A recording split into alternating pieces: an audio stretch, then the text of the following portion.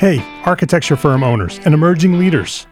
Get ready for unparalleled insight into the development of a world-class architecture firm and a worldwide organization driving the digital transformation of the design and construction industry.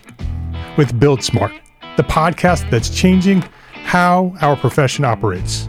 We share the incredible stories behind innovation in the building industry with my friend and co-host, Patrick McLamey, FAIA, former CEO of the international architecture firm, HOK. You know, Yamasaki's office or firm lasted during his lifetime. And when he passed away, I think that was the end of the Yamasaki office. Helmut did not want that. He wanted a firm that would live out and grow beyond the founders. In Season 1, discover the untold stories behind HOK's meteoric rise, from 150 employees in St. Louis to a powerhouse with over 1,900 staff members and 27 offices worldwide. You know, they weren't as polite as the Kojima people. That was just boom. And anytime you have a creditor, whether it's Kojima or the bank, that wants their money, unless you can raise money someplace else, you are out of business. Bankrupt. And hold on tight for Season 2, where Patrick takes us on a new adventure as chairman of Building Smart International, shaping the future of digital transformation in the design, construction, and operation of built assets. Ian Howell, Ken Harold, and I, Ken was my technical representative from HOK. The three of us took a tour of Europe of 5 cities in 5 days. Very busy time. Simply follow the link in the show notes to subscribe to Build Smart now and uncover lessons that will transform you and your architecture firm.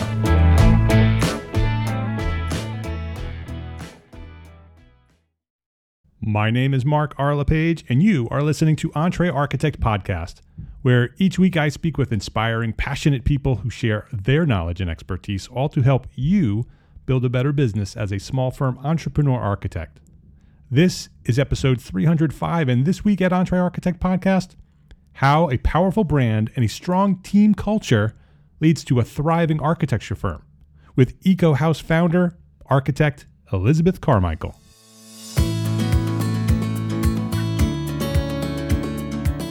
This episode of Entre Architect Podcast is supported by our platform sponsors, ARCAT, the online resource delivering quality building material information, CAD details, BIM specifications, and so much more, all free at arcat.com.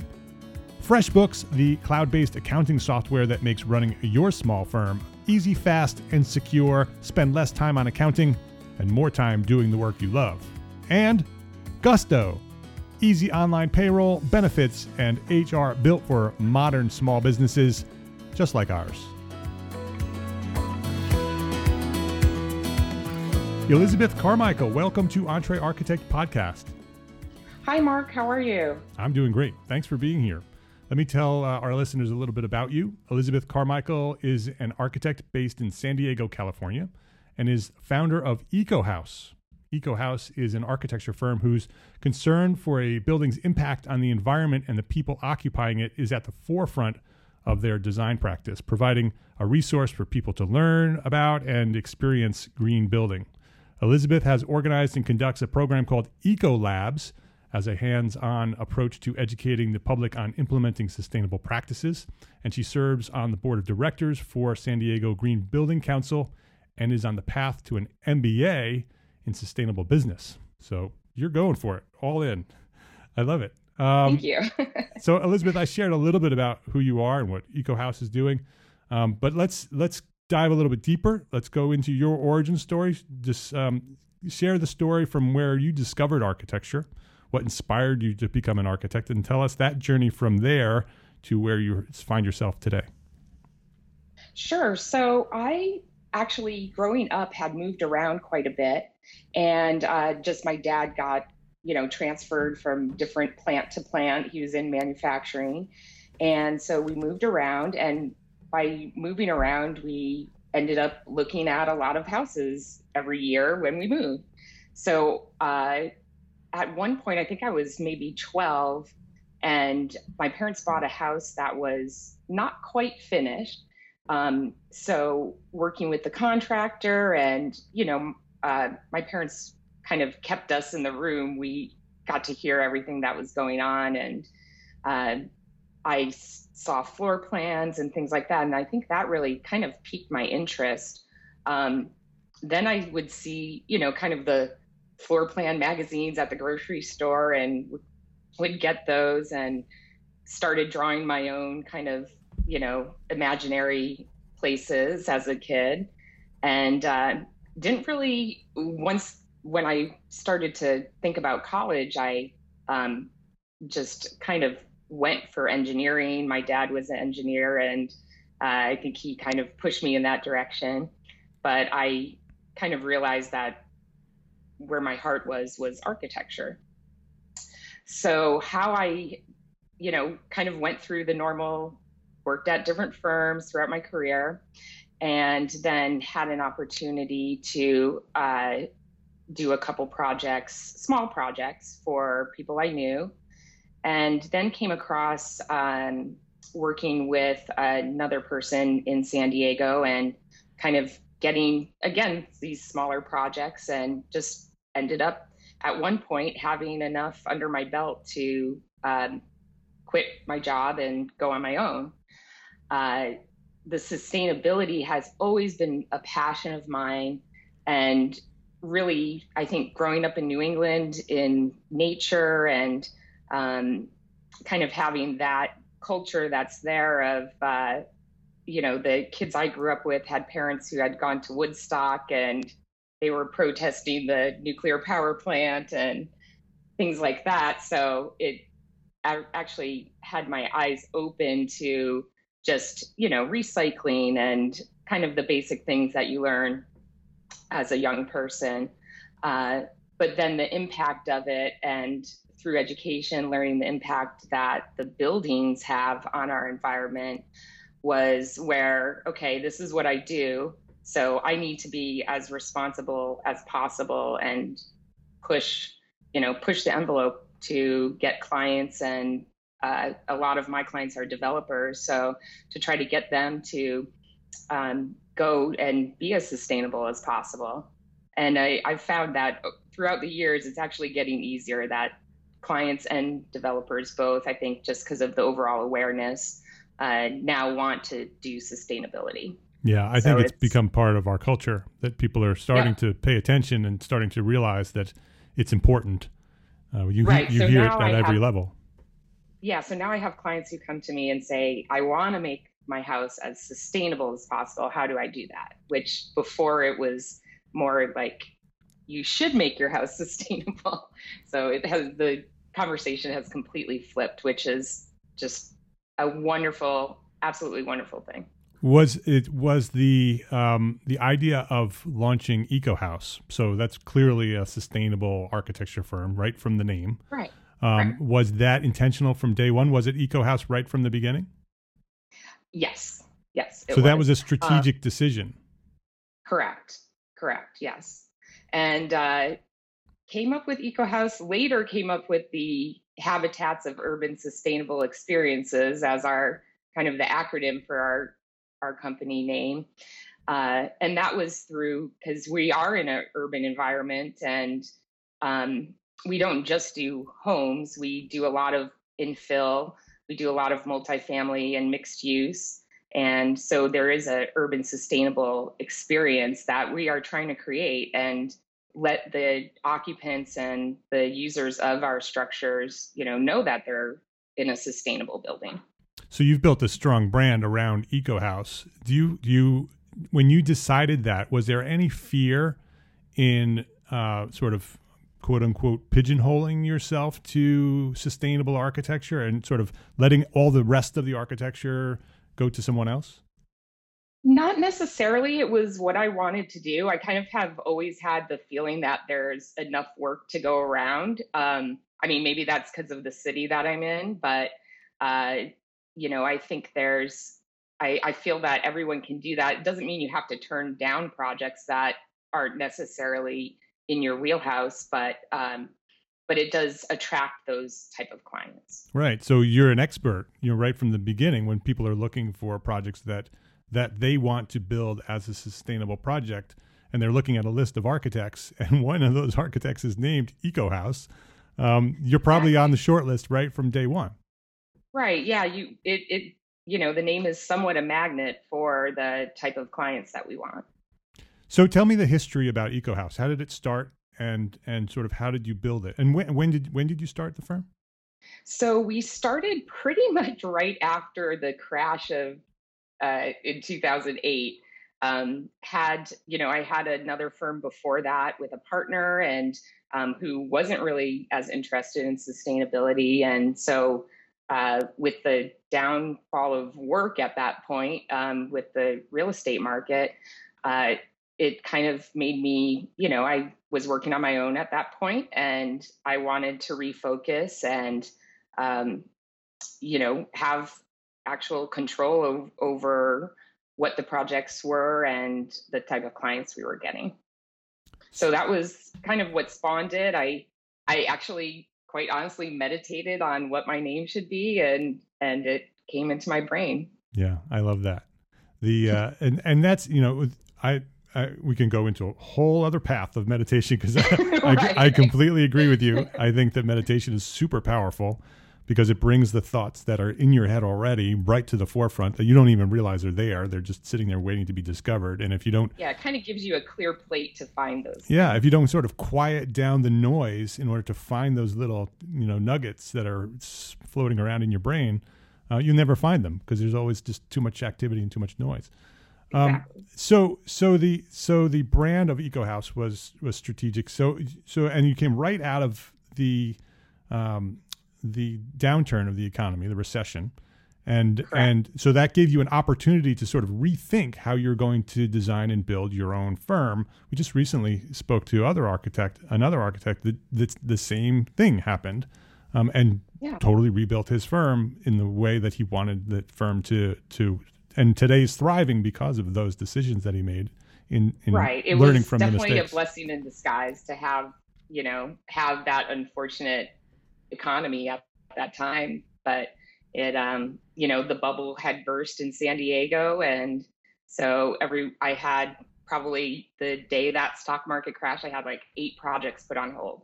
So it was a whoa moment. And exactly, how do we rebuild it to be, the real firm that I wanted.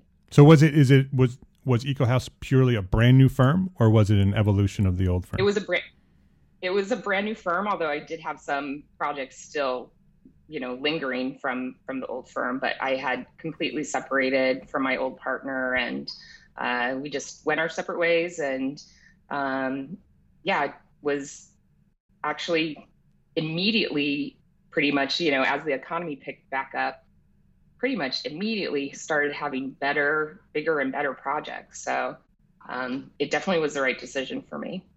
And did you have employees right from the beginning?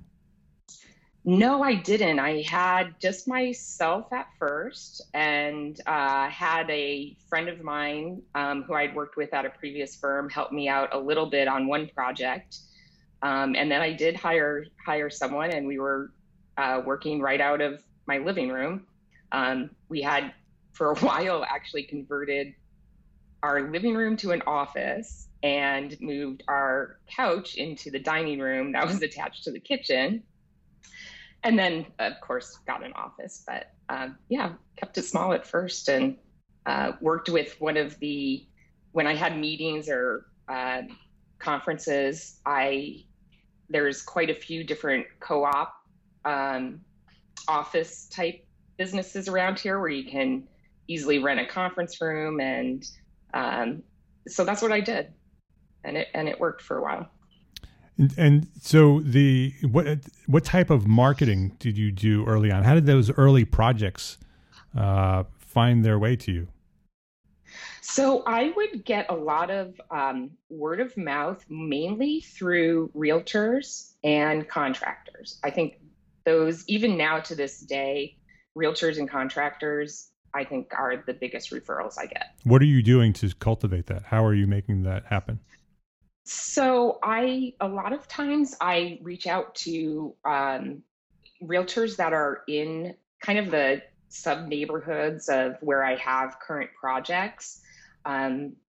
Also, just kind of networking and going to other events where there's realtors I know at, and typically there's other realtors there as well. And so you network with them. Network. You intentionally reach out to them. You go to where they are. How are you doing with the contractors? Just through projects that you're doing and building relationships that way? Been through through projects that I had with them previously. Not so much reaching out to contractors I don't know, but contractors that I had previously worked with are often good base of referrals. Is your work still majority referral? I would say that. Also, we do have like the typical job site signs out that I'll get calls off of, especially in the neighborhoods where it's infill neighborhood, people who own property and see what's going on around them. It's kind of a double-edged sword because you also have neighborhoods who don't like what's going on around them as well. But people who realize they are in a multifamily neighborhood and their property is underdeveloped, they see our job site sign in their neighborhood and then reach out to us. So the brand is doing its job there as well. Yeah. Yep. Yeah. So they see the sign, they see the name of the firm, and they say, "Oh, right. That's exactly what we're looking for." Yep. So how is your firm structured today? How many people do you have working with you today? So right now we have five people. I had gone up to 8, but I feel like right now where we have it is a good group for us. It's controllable and, can have everyone is good, responsible people who take care of their own work. And I feel it's a good group without, we'll probably slowly grow, but I don't want to take on too much and then have it where, you don't really know what's going on. Is the firm more vertical? That feeling in the past. Yeah, exactly. Is your firm more horizontal or more vertical? Are you doing the work and then passing it down to others, or are there multiple project managers running their own projects?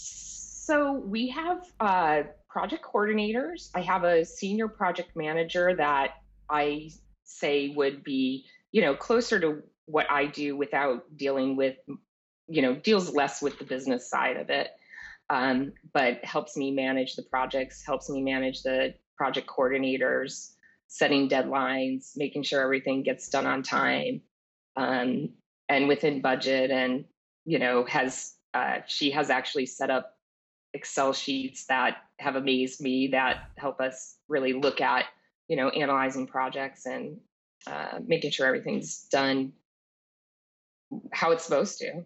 So yeah, it's probably a little bit of both. I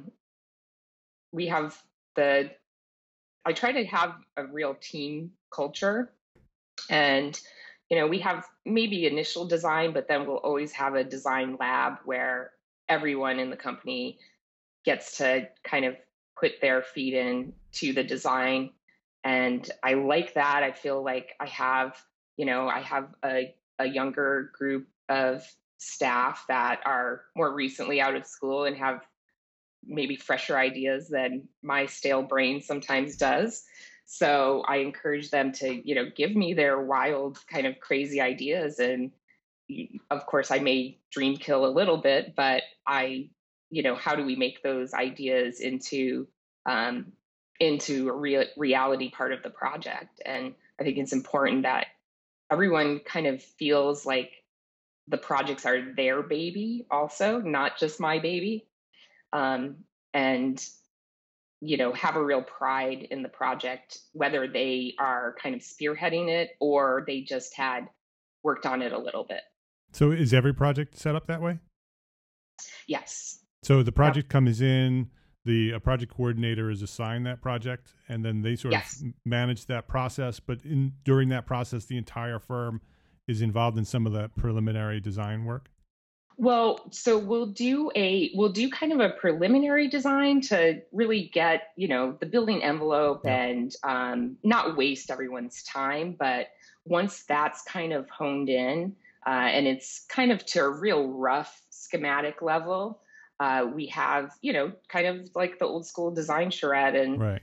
everyone comes to the table. We pull the markers out. We make, scribble and make Picassos, and just kind of brainstorm and, come up with concepts, come up with ideas, and throw plenty of ideas out. But, try to encourage bold, creative ideas during that process.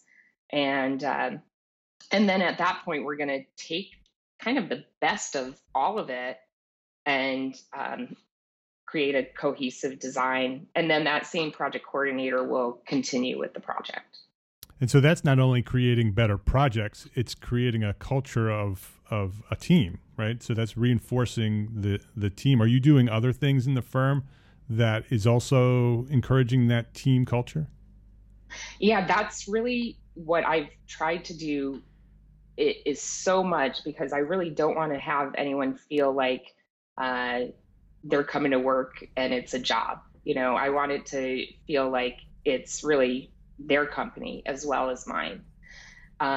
So yeah, we do, like the eco labs that we do them in-house for each other, where we educate each other. And then we also do them where we bring, the public in as well. And so we work as a team to create those for the public. What is an eco lab? How does that work? One team member. So like for instance, our last one we did was horticulture of urban sustainable experiences. And so we worked with a person who's head of the new plants at a local nursery. And our idea was that lab was to basically have, someone wants a tropical landscape, someone wants an English garden landscape. How do you do that in where it's very important for where we live to have them in drought tolerant native plants? So how do you create a tropical landscape with drought tolerant plants? And so we had that. We had the public come in. She also did kind of an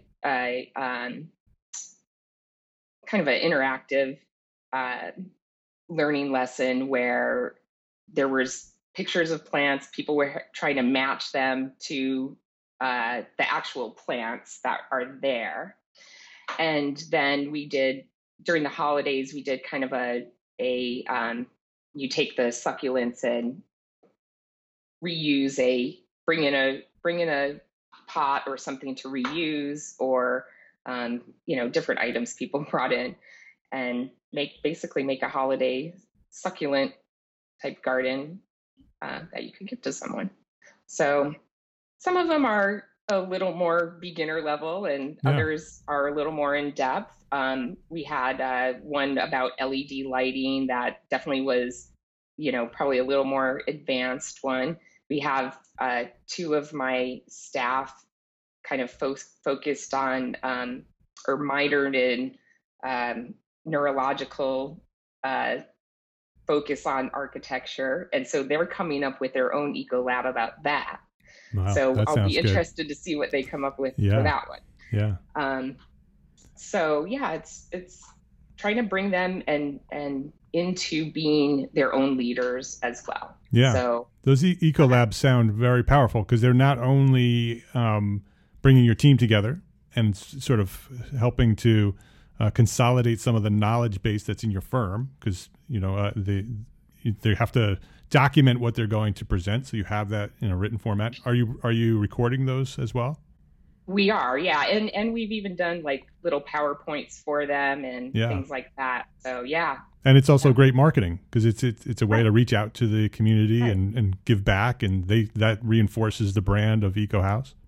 And also, I mean, when I do the eco labs for the public, I reach out to local TV stations, and they're always welcoming to have you on to promote events, because they need material as well.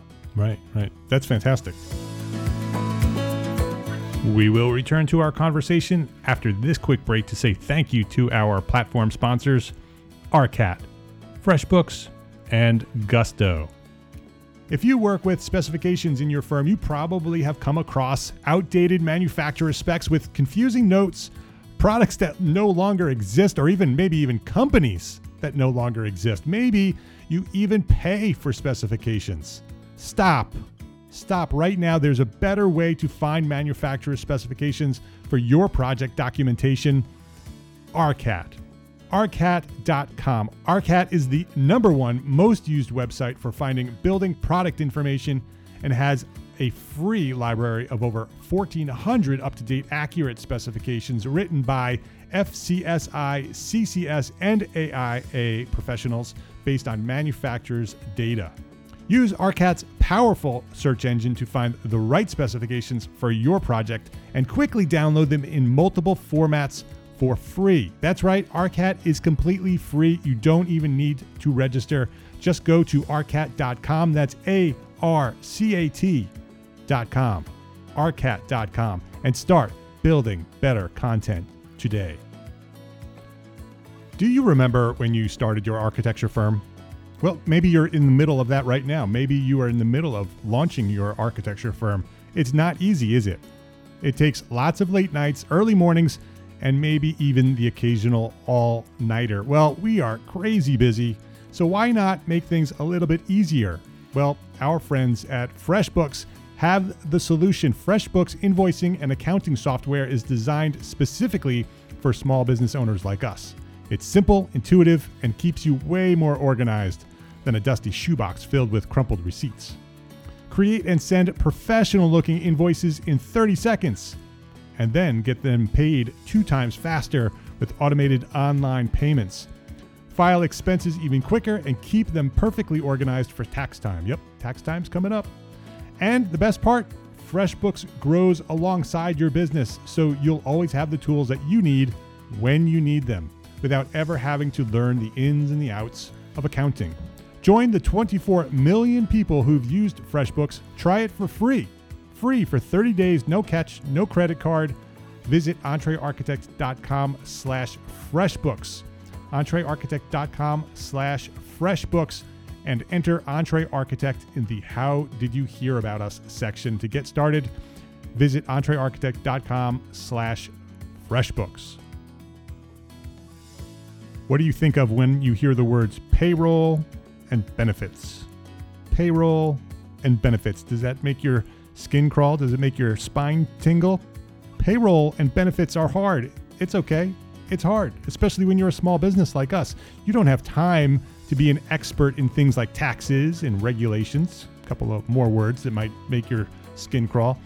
And old school payroll providers just aren't built for the way that we're working today. Gusto is making payroll, benefits, and HR easy for small businesses. Modern technology does all the heavy lifting, so it's easy to get things right. You no longer have to be a big company to get great technology, great benefits, and great service for your team. To help support the show, the EntreArchitect podcast, Gusto is offering our listeners an exclusive deal. Sign up today and you'll get 3 months free once you run your first payroll. Just go to EntreArchitect.com/Gusto to claim your free 3 months of payroll processing. That's EntreArchitect.com/Gusto for 3 months free. ARCAT, FreshBooks, and Gusto. Please visit our platform sponsors today and thank them for supporting you, the EntreArchitect community. With the idea of building this team, where you said that you'd like them to feel a sense of ownership, where is the line in your mind as the owner, as the leader, of where that ends? Because I've found in my own experience and from listening to some other architects that encourage that, you want this firm where you have a culture of a sort of a family, and that everybody feels that they're in it for the mission of the firm, and they take ownership in that. But then there's also a certain level where you as a leader, as the firm owner, need to make some decisions that may not involve them or may be counter to what they want. How do you find that 100%. line, and how do you handle that situation? I think the best way to handle that is to kind of go about because that definitely does come up, is how do you, like I say, you know, I have ultimate veto power, but without making it feel that way, Right, basically. right. And I go about it by giving kind of the reasoning and explanation of why something needs to be that way, rather than just saying it has to be done. For example, giving, you know, we're doing something and the reason why is because of XYZ experience that we had. And, you know, this is why we need to do it this way. It's more of an explanation and reasoning. Also gives them the opportunity. Maybe they have an idea that because, you know, it's a workaround. Okay, this is why we're doing it this way, and, you know, they have a design in mind. And so how can we, you know, work around the problem that I see that maybe they have a solution for that I don't see. Right, right. Because that goes both ways, right? That sometimes you have ultimate veto power, but sometimes they have an idea that may go counter to what you've always done. And to have a culture and a sense as a leader to be open to those ideas and embrace them and say, well, let me look at what you're talking about because maybe it'll make the firm better. That's really important. I actually experienced that myself as a young architect. And I'm sure many firms feel that with more established, more experienced firm owners, where the younger generation comes in with ideas. And if you're open to those, sometimes those ideas transform your firm. And when you're closed to those ideas, those opportunities are lost because you've never even given the opportunity to hear them. And I was that young architect once bringing an idea to a firm and was shut down. And it was just like, go back to work, you know, go back to your drafting board and keep drawing because I don't need to hear what you're saying. And they never even looked at it. And that's very frustrating. Not only, even if it's a terrible idea, if you shut that idea down before it's even explored, you just crushed the spirit of that employee, that they no longer feel like they're being heard. And then, so you're taking a little bit away from them. And so even if it's a bad idea, you should be open to listening to it. I agree. I try not to you know, give bad commentary, but more encourage the good design. Yeah. But I think what you said before, where the culture is, we're open, but we're going to look at every idea as its own. And sometimes those ideas are not going to work. And here's why they don't work. And so with their expectation, bringing you the idea that I know she's going to review it. I know that she's going to be open to the idea, but it may also not be what the firm needs. And I can accept that because that's the expectation when I bring something to you. And also I think it's you want to encourage everyone to come to you with the ideas and not feel like, you know, I think, you know, being given our generation, you know, I got into a firm and I just kind of put my head down and worked hard and buckled and tried to learn as much as I can. And, you know, kept my mouth shut most of the time. And I think the people who are coming out of school now they didn't grow up the same way we did. And so I think they have, you know, they want to have a seat at the table. And not that we didn't, but I think we were just trained to you know, trained that old school way. And, it's also a very different culture now, right? When I was in architecture school and there was no internet, right? There was no internet. I mean, there was an internet, but it wasn't what it is today. There was no social media. The social media hadn't yet I tell these guys, developed. The first firm I worked at, when we had to email engineers, we had to put it on a disk, go into the accountant's office, get on the dial-up modem, wait for it to go on, and then email the drawing. Right. And so, but this current generation grew up with that. They grew up with computers and technology and social media and their ability to express their opinions without any resistance. right? From the day Yep. they've grown up with the device in their hands, being able to say, Right. this is what I feel, right? And it Right. goes out there and they get response, right? Instant response. And so today, when they come to a firm, that's just who they are. They expect that if Yeah, they're going to exactly. communicate something, they're going to get instant response. Sometimes it's negative, sometimes it's positive. That happens on the internet as well. Right. And so, yes, it's a very different mindset. Right. They think differently than the prior generations. And I always like to say, because sometimes I don't even, this is just a part of communication. People communicate differently. I may not understand what they're trying to say to me. So I say, okay, show me or draw it for me so I understand what you're trying to portray.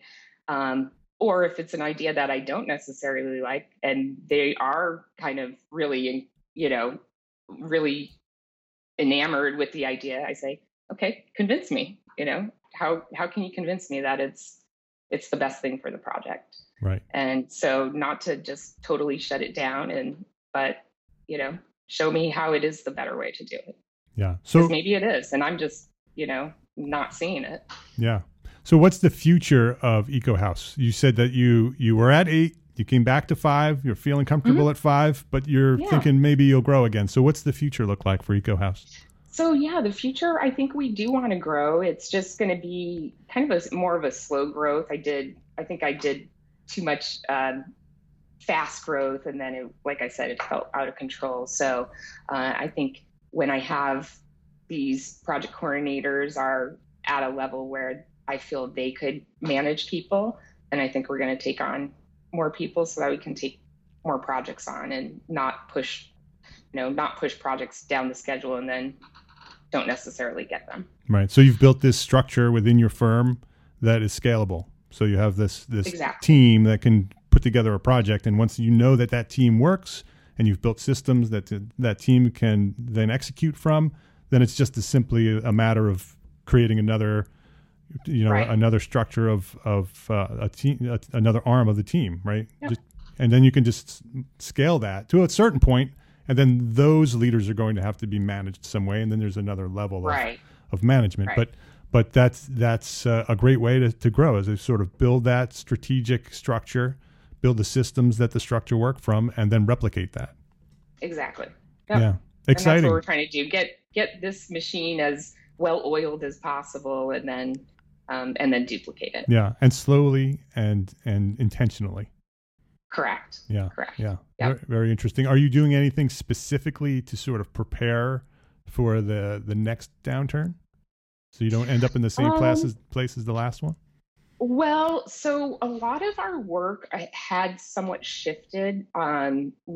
California has gone and really encouraged affordable housing here because we're somewhat desperate for housing.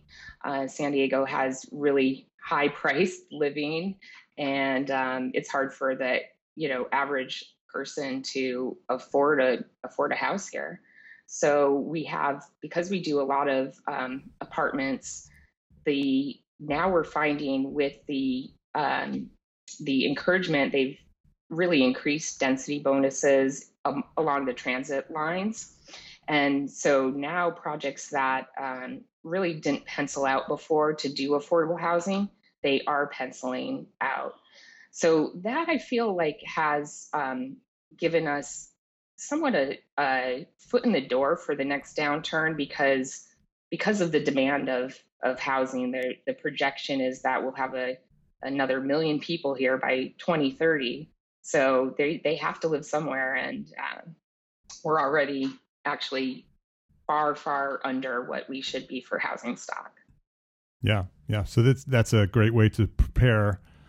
Just sort of be in a position in a market that is in demand, right? And yeah, and I feel like also affordable housing is a way of really encouraging sustainability because as much of us can relate to, when you can't pay your bills and you're trying to come up with rent, it's hard to think about being sustainable when you're worried about money or worried about other things. So you don't have the luxury to be sustainable, shall we say. Yeah. And so I think the more we can encourage affordable housing gives those people the opportunity to be more sustainable. And then of course the affordable housing that we're building, the new affordable housing, is so much more green and sustainable products and energy systems than were in the past. Right. By code, right? California is the leader in sustainable codes. I mean, they're requiring, very, very strict limits on all the different aspects of green building. And so that's another benefit of having the EcoHouse brand, is that as these requirements are forcing buildings to be built a specific way, you are being perceived as someone who's been doing it that way from the beginning. Yes, California is forcing us to do that, but we've been doing it all along, so we know how to do it better than anyone else. Right. Yeah. Very interesting. Right. And the builders are somewhat get shocked every time the code changes to know, okay, well, what are we do now? So. Yeah. Yeah. And I'm hearing a lot of California architects who are also sort of scrambling to finish up projects on the old code and starting to learn the new code. And, it's tough when the code changes every 3 years. You sort of have to rebuild your systems all over again because your old systems were based on old code. Right. Yeah. But I feel like it's the code finally is catching up with what is necessary. Right. We have 2020, January 1st, we had the new net zero energy for residential come into effect in California. And I think it's a long time coming. Yeah. Yeah. And I love that because in your case, the code is catching up with you because you've been there all along. And so, and others are now trying to catch up with the code. Exactly. So Elizabeth, what's one thing that a small firm architect can do today to build a better business for tomorrow? So for me, what I would encourage people to do is kind of really think about how you relate to your staff. And, we had kind of changed our whole review process where it's more of a dynamic review and really talking to staff about, it's not just, okay, what skills do you have and what do you need help training and things like that. It's more about, what is making you happy in the office? What do you like, or how can you contribute to the success? What are the values that, we need to align with? And then we also do, I also have them ask me questions during the review. We have kind of a list of general questions that are not your typical review questions, but they can pick from those or come up with their own. And then we do one-on-one reviews every month where we switch. So we kind of all round robin, like I'll have a review with one staff member this month and two staff members will review each other. And it's more of, again, we pick, and that's just a 3-question review to spark conversation. So one person will pick 3 questions, the other person will pick 3 questions, and it just kind of sparks that conversation more about, structure and culture and, work-life balance and things of that nature, so that we really have it where it's, not just like I said, you're coming to work, but you are coming to a culture and a support system and a place where you want to go to every morning. Yeah, that's very interesting. So once a month you're doing these one-on-ones. So how often are you doing your main reviews? Twice a year. Twice a year. So biannually. And how are you capturing the data that's coming out of those reviews? Because those reviews are that's where those big ideas come from. And how do you capture that? We actually are using Google Sheets. So we have it where, everyone can access their own folder. And then when we do the one-on-ones, they bring up the same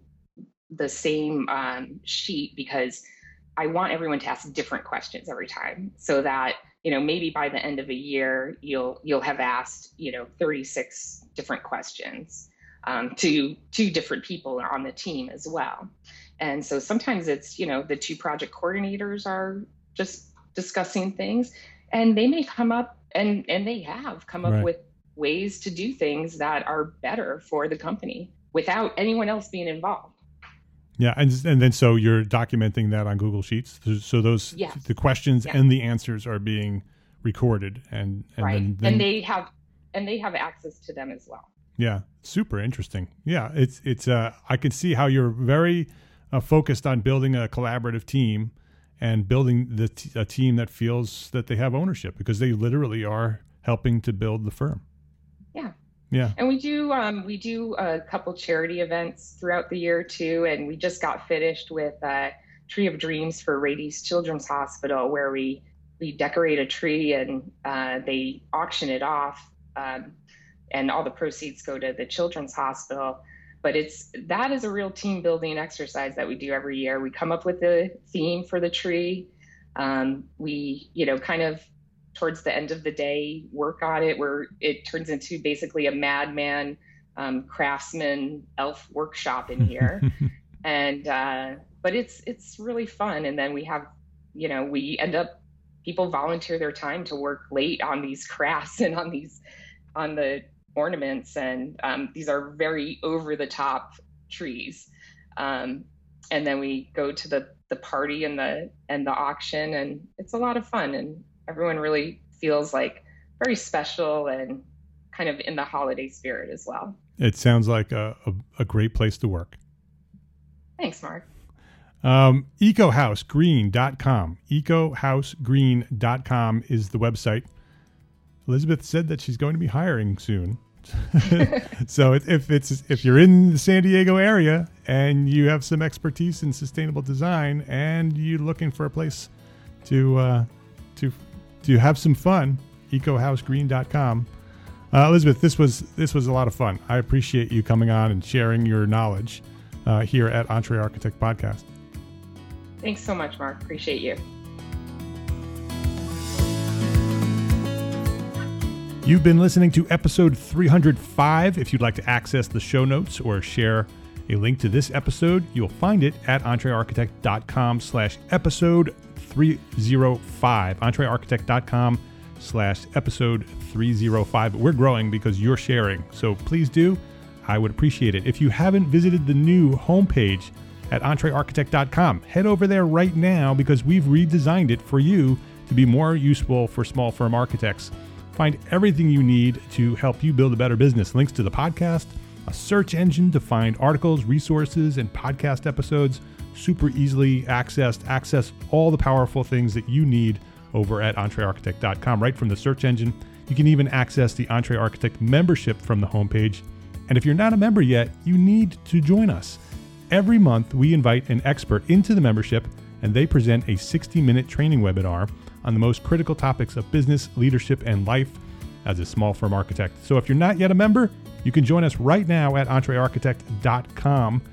It's all there in one place at entrearchitect.com. The blog, the podcast, the resources, and the links to join all the different memberships we have. It's waiting for you at entrearchitect.com. Love, learn, and share what you know. Thanks for listening. Have a great week.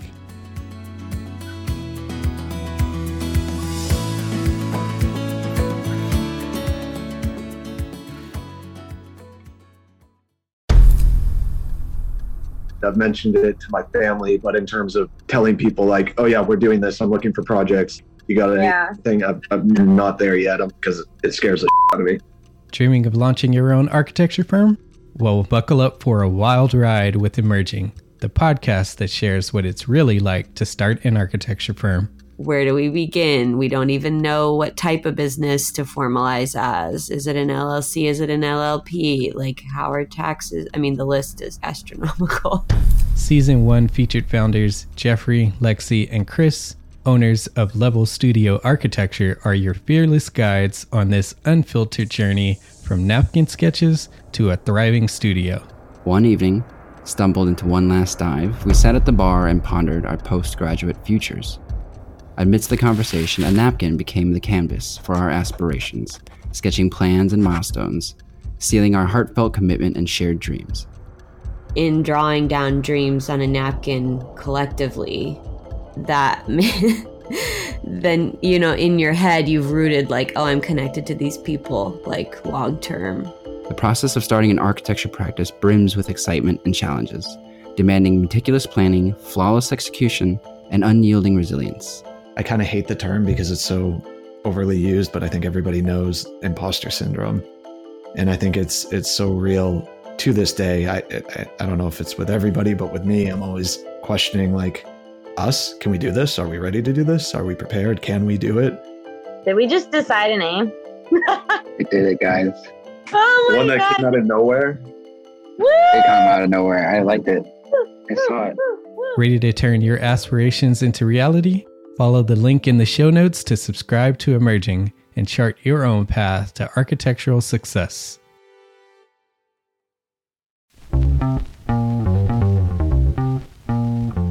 Calling all small firm architects. It's time to tap into your full potential with EntreArchitect's Context and Clarity, where inspiration meets innovation. Hey, it's Mark R. LePage, founder of EntreArchitect, and I'm inviting you to join my two favorite co-hosts, Jeff Eccles and Katie Kangas, as they bring together authors, experts, and thought leaders for electric conversations with entrepreneur architects around the globe.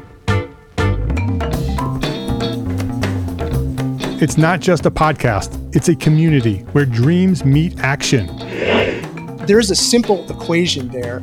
And what that did, just doing that basic calculation, was it allowed me to compare what I had actually saved in my retirement accounts to what I thought a possible projected annual spend might be. Artists are temperamental, so beautiful design is going to be a priority. When the job is done, we're going to actually need to live in the house, not live with the person who designed it. And so for me, the artistic skill, the architectural skill is most important. And so I would say that would be 60% of it, if not more. Gain insights to build a successful practice. Subscribe, engage, and let's redefine your future together. Join the Context and Clarity community, where every conversation adds to your blueprint for success.